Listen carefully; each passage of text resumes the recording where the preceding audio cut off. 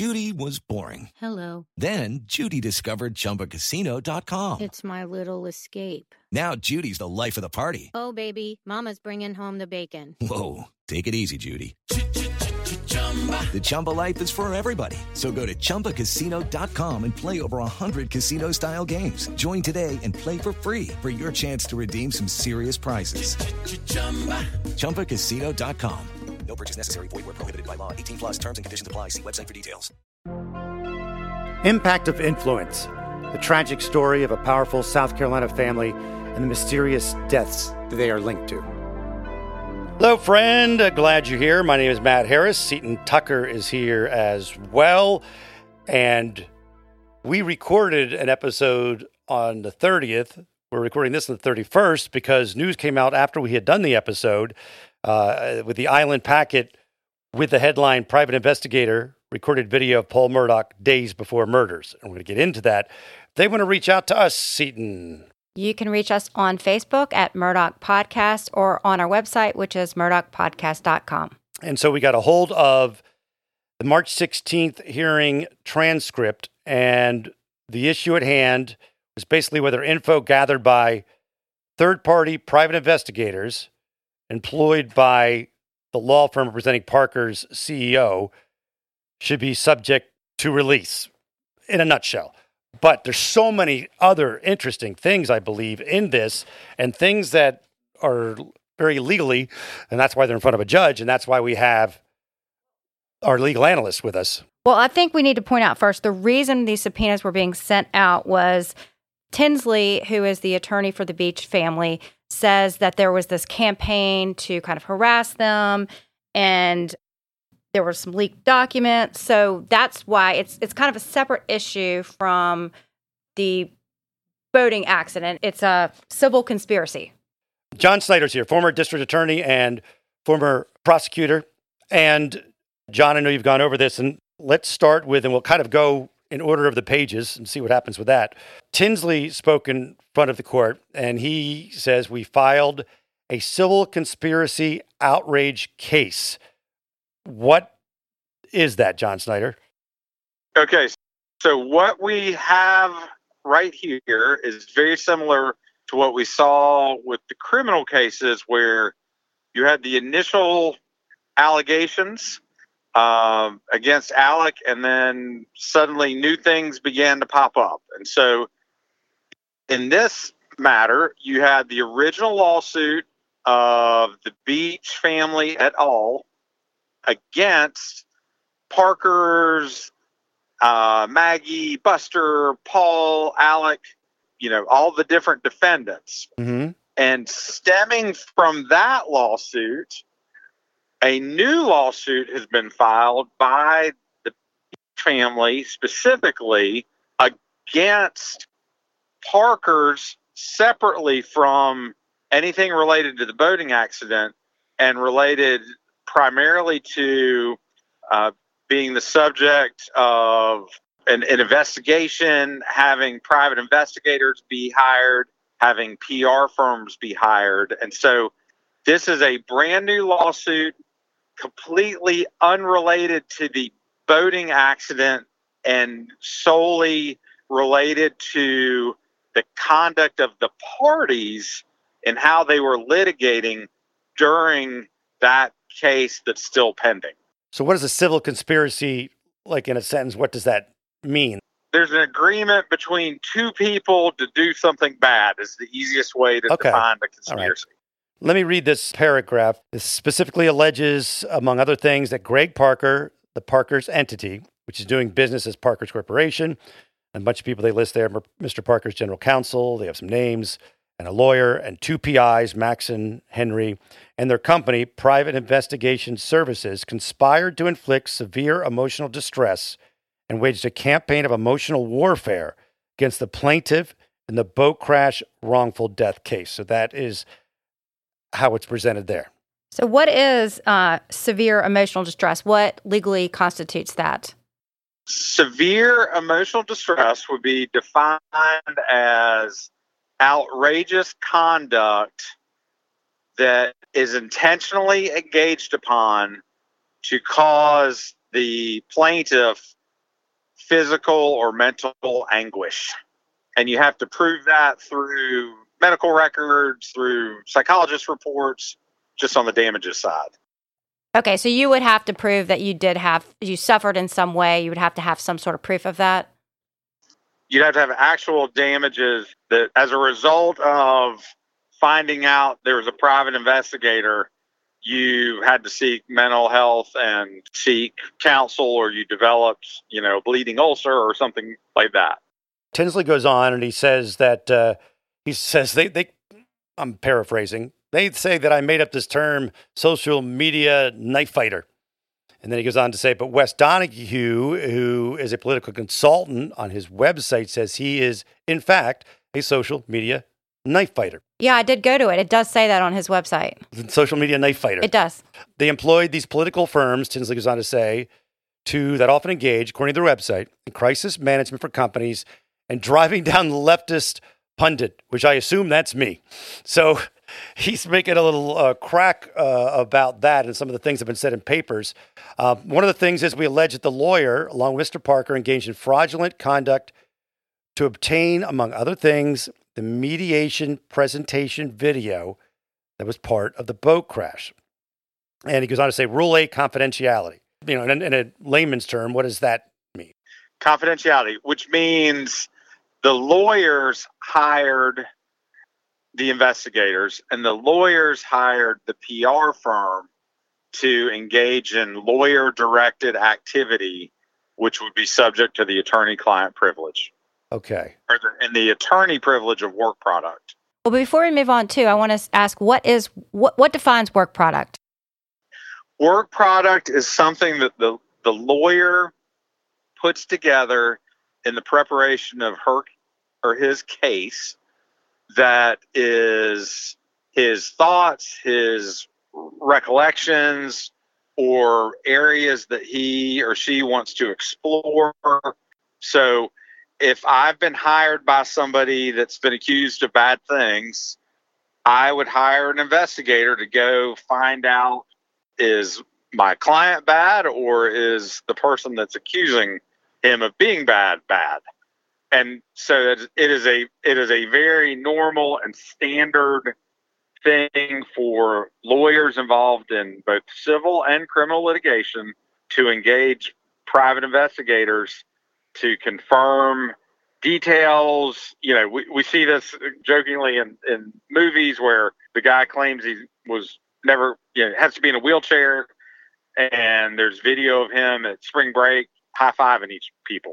Right. If you're making claims of awful, horrible injury and how awful or horrible somebody is, it's fair game for the opposing counsel to go find out whether that's true or whether it's true about you. They talk about the pictures, the photographs of Mallory's unfortunately dead body, which were released. And what I found interesting, Tinsley says there's different agencies involved. And so there's a lot of photos out there. Photos were taken from different perspectives, different gloves.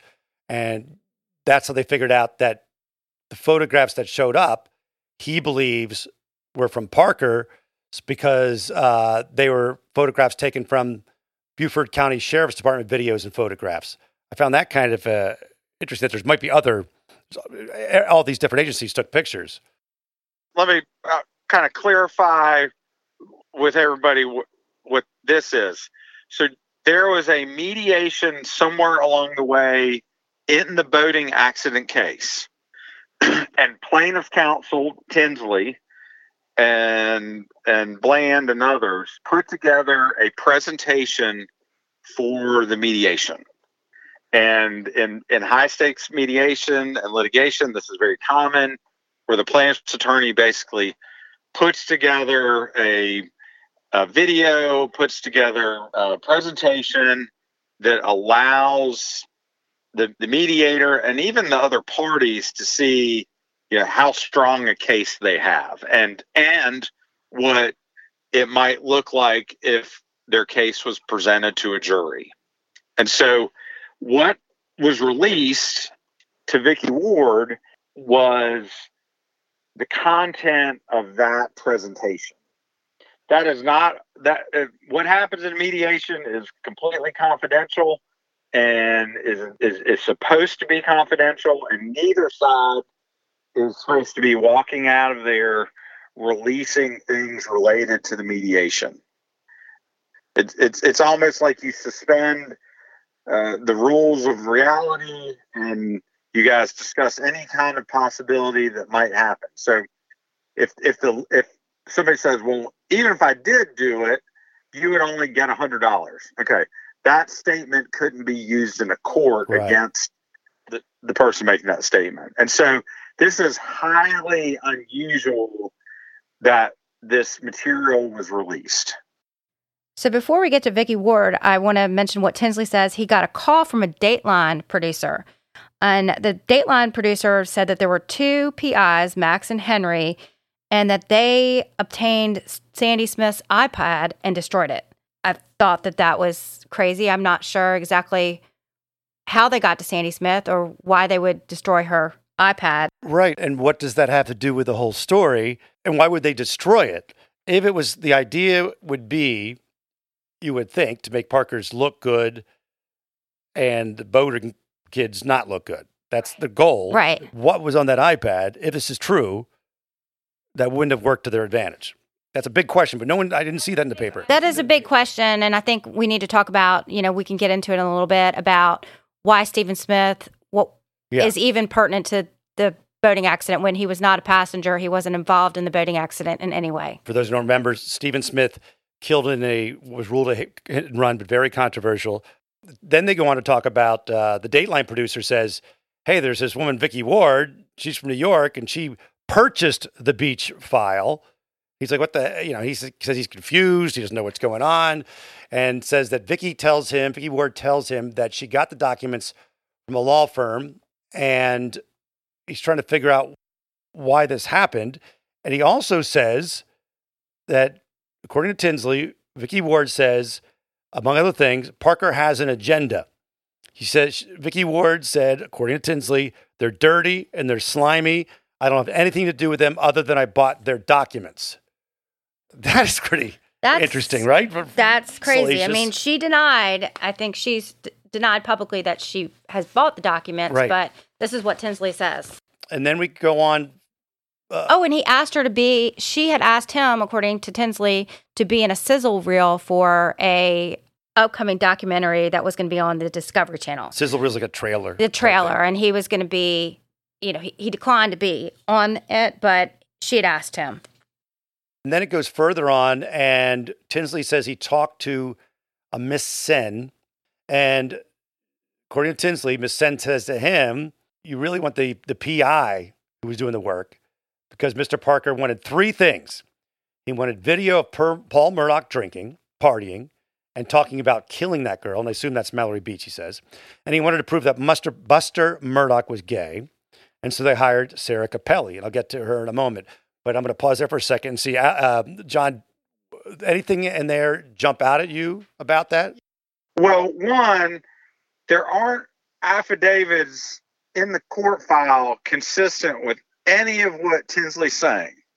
So, what do you mean by that? There's nothing in the... So Tinsley's getting up and recounting things that he's being told, but then, Vicky Ward says the opposite of, so Tinsley says, Vicky said, I got this file from Parker's law firm. And then when you ask Ward about it, she says, that's not where I got it. And then I think she is not, I think she's the attorney for the private investigator. So why would it even be pertinent to this case if would it be relevant to a civil suit if Paul was, out drinking after the accident or... Absolutely. It would. Okay. And why is that?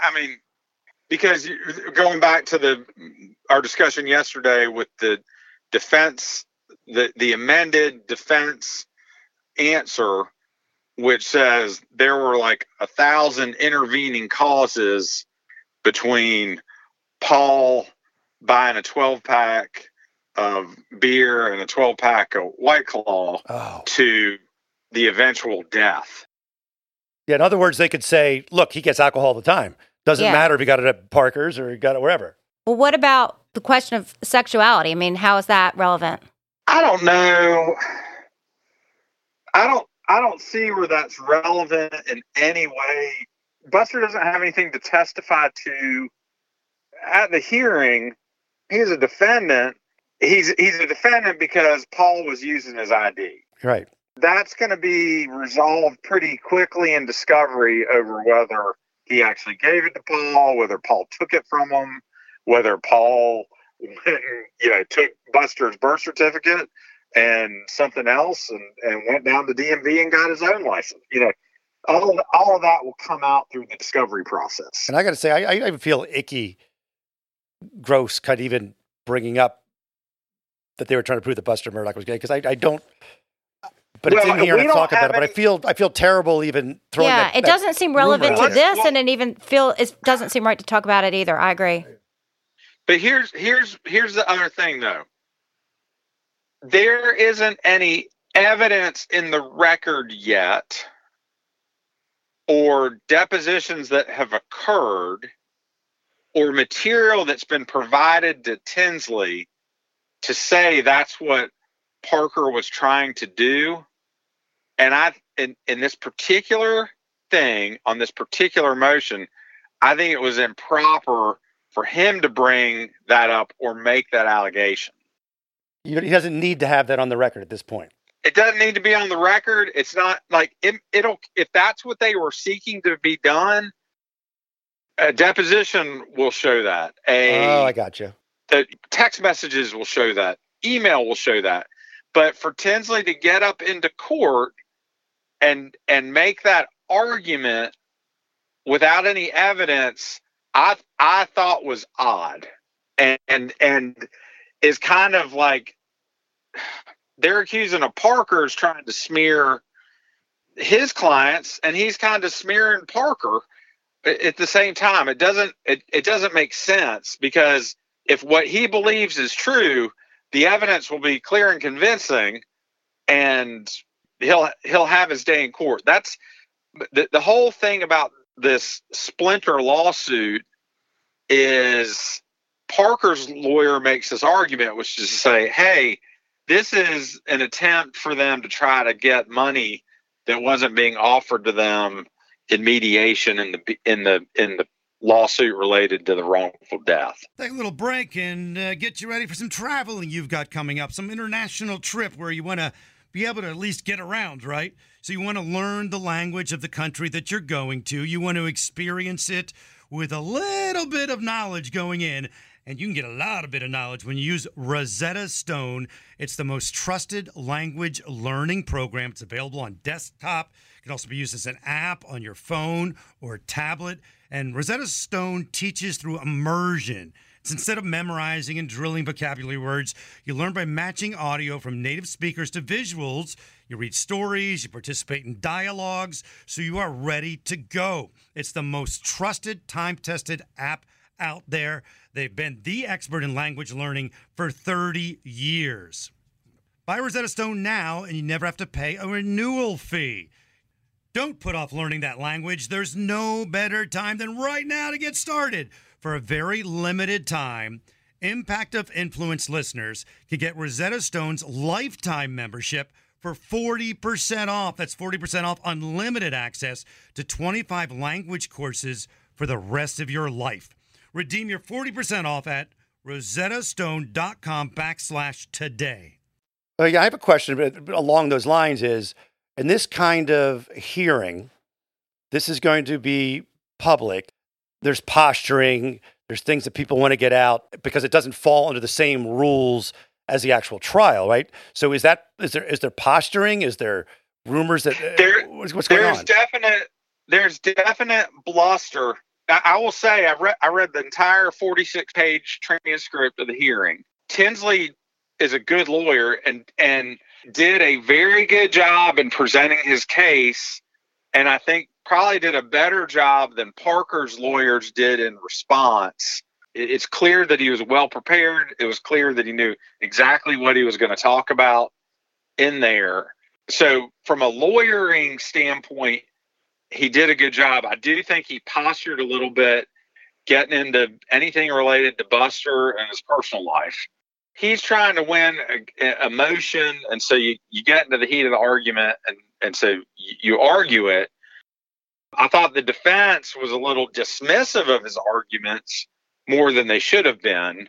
I can see why the judge actually ruled the way that they did, which was, I don't think this is attorney-client privilege. I don't think this falls under the privilege, and therefore investigators, PR firms respond to these subpoenas. It's interesting in here that they go on to talk about how they hired investigator Sarah Capelli, and Yep. she has her own private investigation firm called Inquiry. He goes on to say that when he ended up talking to her and she reached out to him, Tinsley. Facebook friended, yeah. And Tinsley said she had the most extreme case of diarrhea of the mouth of any person I've ever talked to. Wow. Doesn't sound like someone you'd want to hire as your investigator if they're going to spill everything. Yeah. But they also mentioned they filed the rule to show cause. Is that easily explainable, or is that really in the weeds legally? Yeah, no, a rule to show cause is basically, hey, court, you've said that something needs to happen, and these people aren't doing it. That's what that means. On page 12, they get back to Buster Murdaugh being gay again. He says their intent was to paint a picture that because Buster was gay, he must have been involved in the murder of Stephen Smith. And because they had this narrative, they were pushing out that the Murdaughs were terrible people, that a jury would say it's all the Murdaughs. I guess the jury would blame it on the Murdaughs and not on the Parkers when they went to trial. Is that what he was trying to get? I find it fascinating that Tinsley is unintentionally defending the honor of the very family that he's suing. There's no question, and anybody that's involved in litigation knows, you want to know who the parties are and you want to know who the witnesses are. And so it would make sense for Parkers to want to paint the picture of the Murdaughs as just awful human beings from beginning to end. That is ironic that he is saying now defending they're trying to smear their name, but how dare they say ugly things about the people I say ugly things about with regularity. Who has the gumption to do that? Right. Before I pass judgment either way, I want to see what these people say under oath, not what a lawyer argues. Oh, good point. About what they said. It's in his interest to argue these unrecorded statements in the light most favorable to what he's trying to accomplish. And I would want to just hold judgment on what he's saying and what he's saying they did until they were under oath or in front of a judge testifying. Seeing we can mention a little bit about Capelli and the alcohol. Oh, yeah. So she purchased some alcohol. Allegedly, this is what Tinsley says, purchased some alcohol for some underage people in Colombia in order to get information about Paul Murdaugh.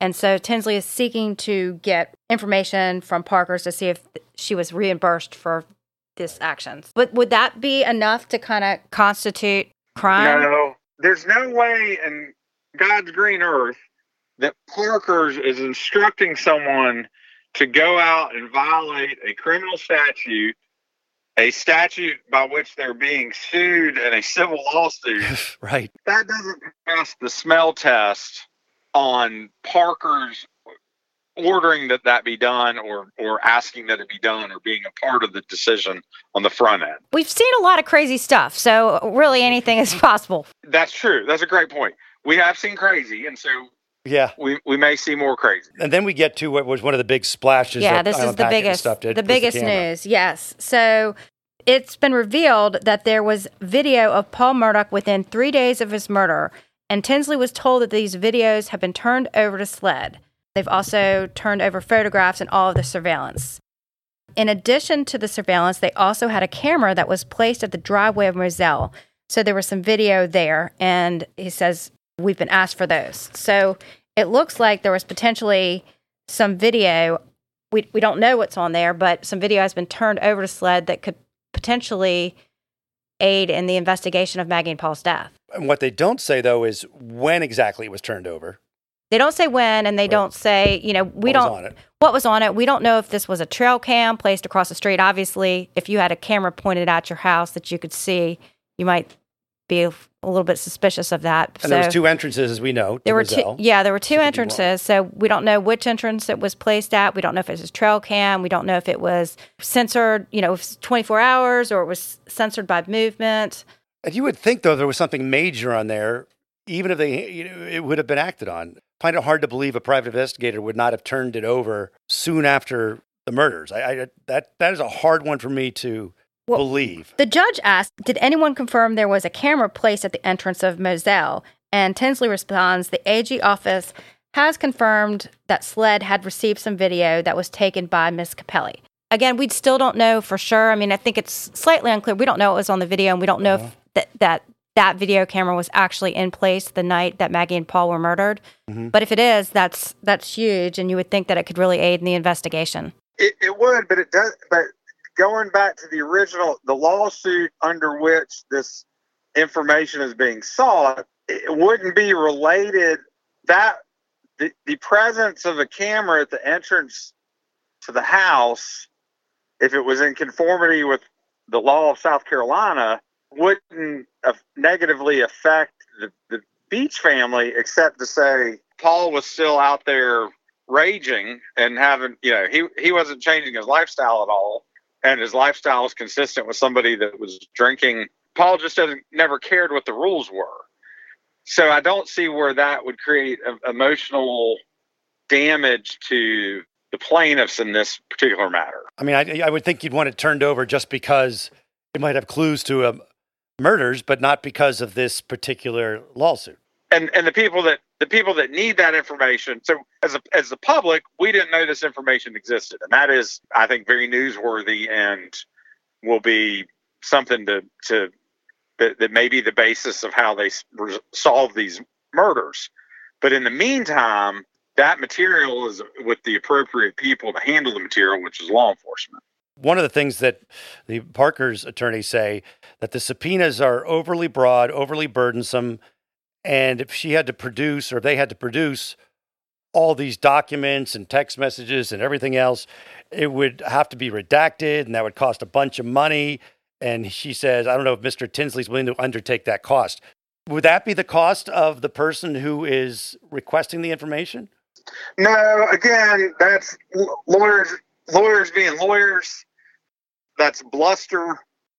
Tinsley did a much better job in articulating, whether you agree with him or not, in articulating the basis for his motion and request. I thought that the defense lawyers in this particular hearing kind of resorted back to standard defense lawyer lines like, well, this is going to be too hard, or they adopted this kind of standard obstruct and delay approach to discovery and evidence gathering. One of the things that's interesting that he brought up, and I didn't realize it at the time why, but Tinsley says these cases, Corey Fleming was indicted on 18 counts yesterday. I understand he's been arrested, and that will be arraigned this afternoon. Why is it interesting he brought that name up, Seton? I guess because Corey Fleming, one of the defense attorneys represents Corey Fleming. So it's like a little passive-aggressive shot there. It also shows you how small our state is, the fact that two lawyers are involved in different cases involving this, that's the same lawyer. And one of them's even a municipal judge somewhere. And he goes on to say, there's one thing this case has shown us is that lawyers can do bad things. Just because you're a lawyer, you're not cloaked with immunity that they would like a lawyer to be cloaked with when they're violating the rules of conduct, et cetera, et cetera. That sounds just like something John Snyder would say. It does. The defense lawyers over there arguing privilege, rules, privilege. And Tinsley is in a clear and concise manner pointing out, your malfeasance can't hide behind the rules of process. You can't just do bad things and be like, well, lawyers be lawyering. Lawyers be lawyering. There's still rules that govern how you're to conduct yourself in how you prosecute your case and how you defend your case. So if you are a lawyer and you're instructing an investigator to go, I don't care what you do, buy beer for these kids at USC so they'll talk, you can't go out and instruct somebody to break the law in your investigation and then expect to be protected by the law. I also thought it was interesting that Capelli, the PI, and also the PR firm both had no objections with turning over the information. So it's really only, I guess, Parker's and his team not wanting to turn over the documents requested. Yeah, and I think Donahue and Lawrence and Push, they're like, I'll give you every single thing we've ever done on every single communication. Because I don't think they did the things that Tinsley wants you to believe they did based on his aggressive argument in court. I think they're like, hey, we had a job, we did our job, here's the job we did, and here's all the stuff that we did as a part of that job. But then why is Parker so against turning it over? Because if you waive for one thing, you might waive for everything. So it is, again, standard defense lawyer approach of drag it out, make them fight for every single sheet of paper, and beat them into submission of, moving on and leaving your client alone. That's why they keep saying it was overly broad. It was overly broad. It was overly broad. Be more specific. That they want. Yeah. Yes, they don't want to release it any more than they have to. So what he's bringing up, why they should be released, is this crime fraud exception. Do you want to explain to our listeners what that is?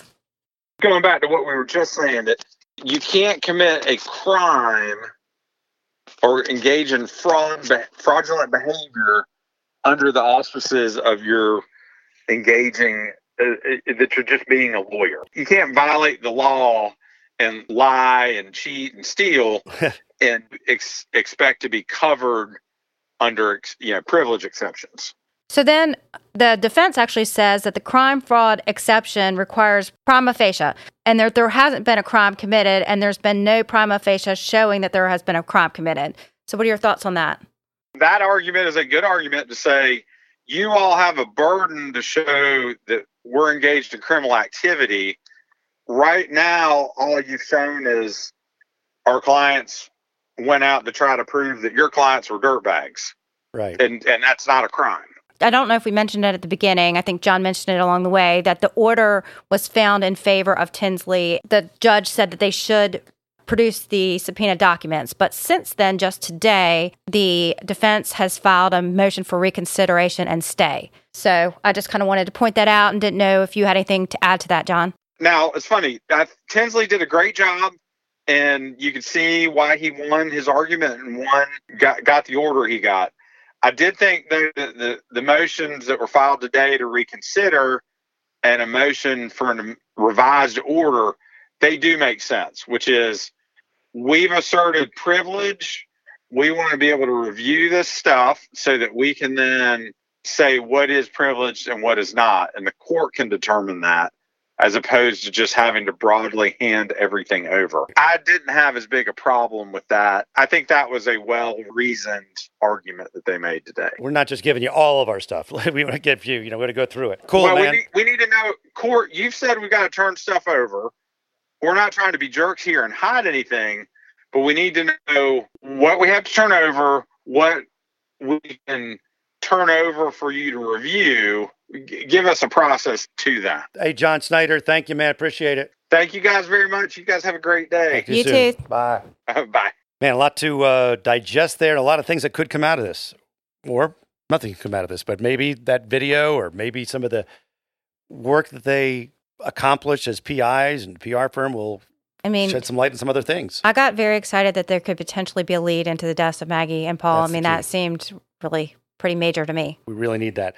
You can reach out to us, Murdaugh Podcast on Facebook or murdaughpodcast.com. And Dwayne, the tech guy, and me, we're doing another podcast. I'm so excited for you guys. They have a new podcast about the Charlotte Football Club. Yep. And what's the name of it? Podcasting Charlotte FC. Yes. And I'm a huge soccer fan and a season ticket holder. This is their first season. So I'm super excited to listen. I think the first episode just dropped today. Yep. So check that out wherever you get your favorite pods. Share this one with your buddies and your enemies and give us a big 5-star review if you would. That'd be delightful. And we will talk soon. Save big money when you start your next project today at Menards. Convert your current recessed lighting with energy-saving LED downlights from Fight Electric. They're bright and install easily in just minutes. They also go from regular lighting to nightlight mode with just a simple flip of a switch. Save big on all Fight lighting products now at Menards. Shop our lighting options today in-store and on Menards.com. Save big money at Menards. From DNA testing to the Dixie Mafia, Crime Capsule brings you new stories of true crime in American history. I'm your host, Benjamin Morris. Join us for exclusive interviews with authors from Arcadia Publishing, writing the hottest books on the most chilling stories of our country's past. You can find us wherever you get your favorite podcasts or on evergreenpodcasts.com. Crime Capsule. History so interesting, it's criminal.